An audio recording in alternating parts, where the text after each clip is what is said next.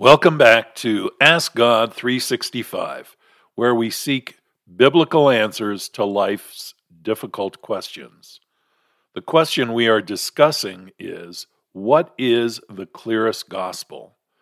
And we will be using a paraphrase by Pastor Jack Sakara on Romans, and today's topic will deal with chapter 4 of Romans, and the topic is righteousness by faith is apart from good works. Let's dive in and start with verse 1.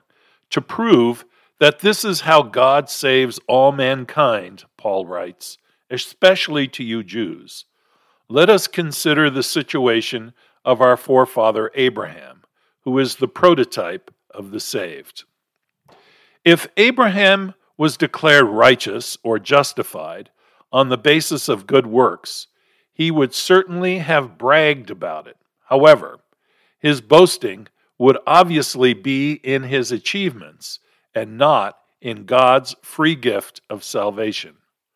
But what are the facts in verse 3?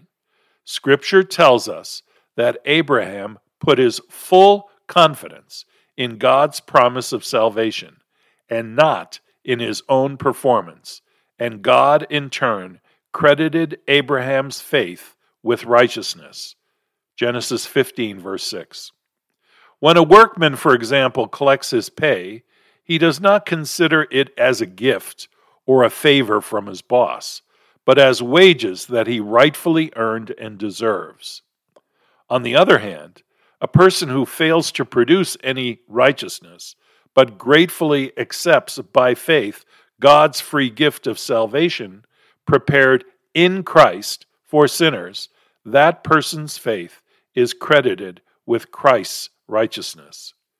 This is exactly how David, too, describes the good news of salvation, aside from any good works we may have done, for he declared in his Psalms, "Happy is the person whose willful disobedience or transgression has been forgiven, and whose failures or sins God has covered up. Happy is the one whose very sinfulness or iniquity the Lord does not take into account and holds nothing against him." Psalms 32, 1 and 2. In the next section, the Apostle Paul goes on to state that righteousness by faith is apart from circumcision. Verse 9. Does this happy news of righteousness by faith apply only to the circumcised Jews? Or are the uncircumcised Gentiles included too, seeing we are discussing Abraham's situation, whom the Jews claim as their father? The answer to this question can be determined by another question, and that is, when did God acknowledge Abraham's faith and credit him with righteousness, before or after he was circumcised? The facts are that Abraham received the gift of righteousness that comes through faith long before he was circumcised. To be precise, it was about 25 years before God required him to be circumcised. Then why, you will inquire, did God introduce circumcision, seeing Abraham was already declared fully righteous without being circumcised? It was not added as an extra requirement for salvation, but rather to seal or to confirm the righteousness he had already by faith. You see, circumcision, which symbolizes the removal of unbelief, Deuteronomy 10 verse 16, was introduced because Abraham unfortunately sidetracked from the way of faith in trying to fulfill God's promise of a son through his own efforts when he produced Ishmael.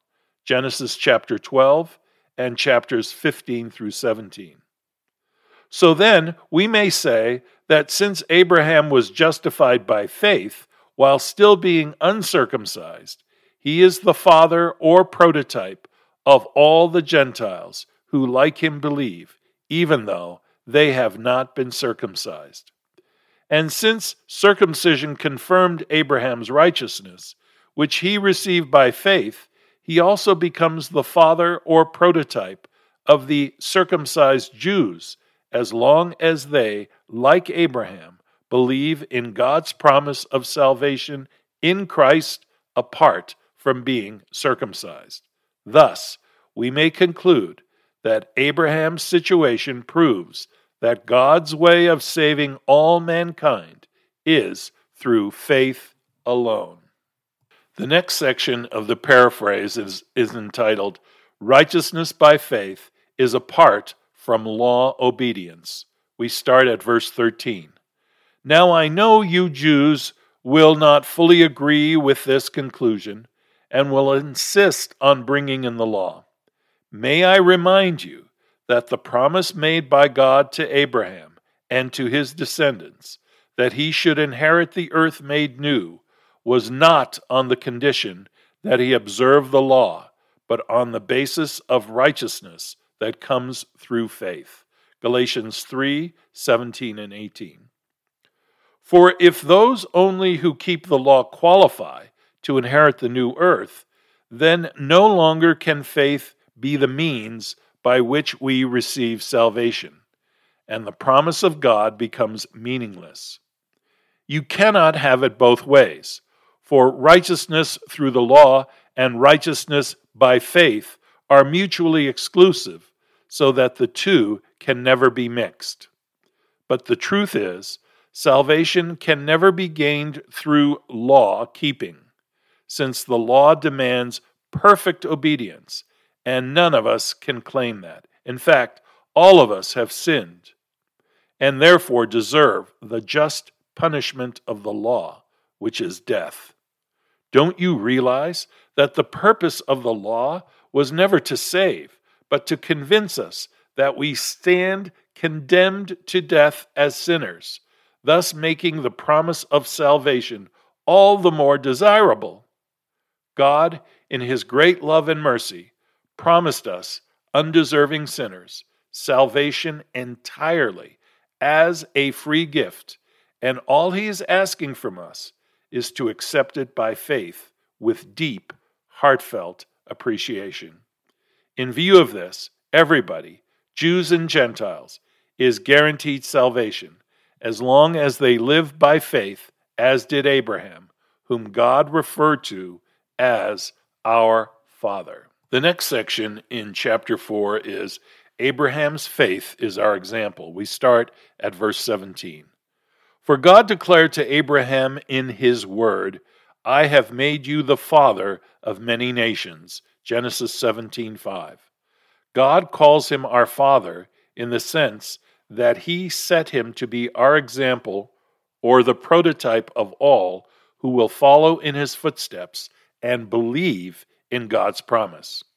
He who is able to bring to life those that are dead or create things without depending on pre-existing matter. Consider for a moment Abraham's faith. He believed God would give him a son, even when medical science said it was impossible. And that is why he qualified to be the father of many nations, because the promise was, that is how your numberless descendants will be saved, by faith. Consider for a moment Abraham's faith. He believed God could give him a son, even when medical science said it was impossible.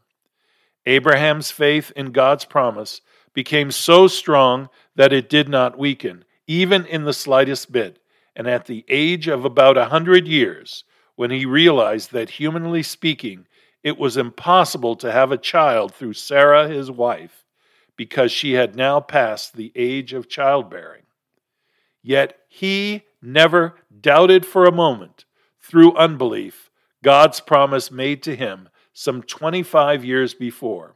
Therefore, he continued to praise God and give him glory, being absolutely sure in his mind that God was able to do the impossible and keep his promise of giving him a son, even at this late stage in life.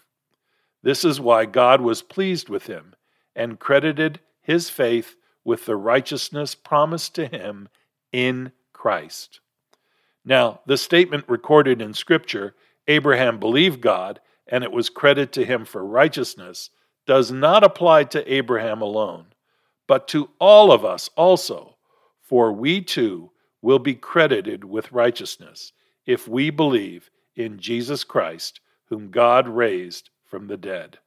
For God abandoned Christ to experience the second death on the cross in order to meet the just demands of the law for the sins of everyone, and then raised him up so that Christ may rightfully claim justification for us who believe. This ends the paraphrase of Romans chapter 4.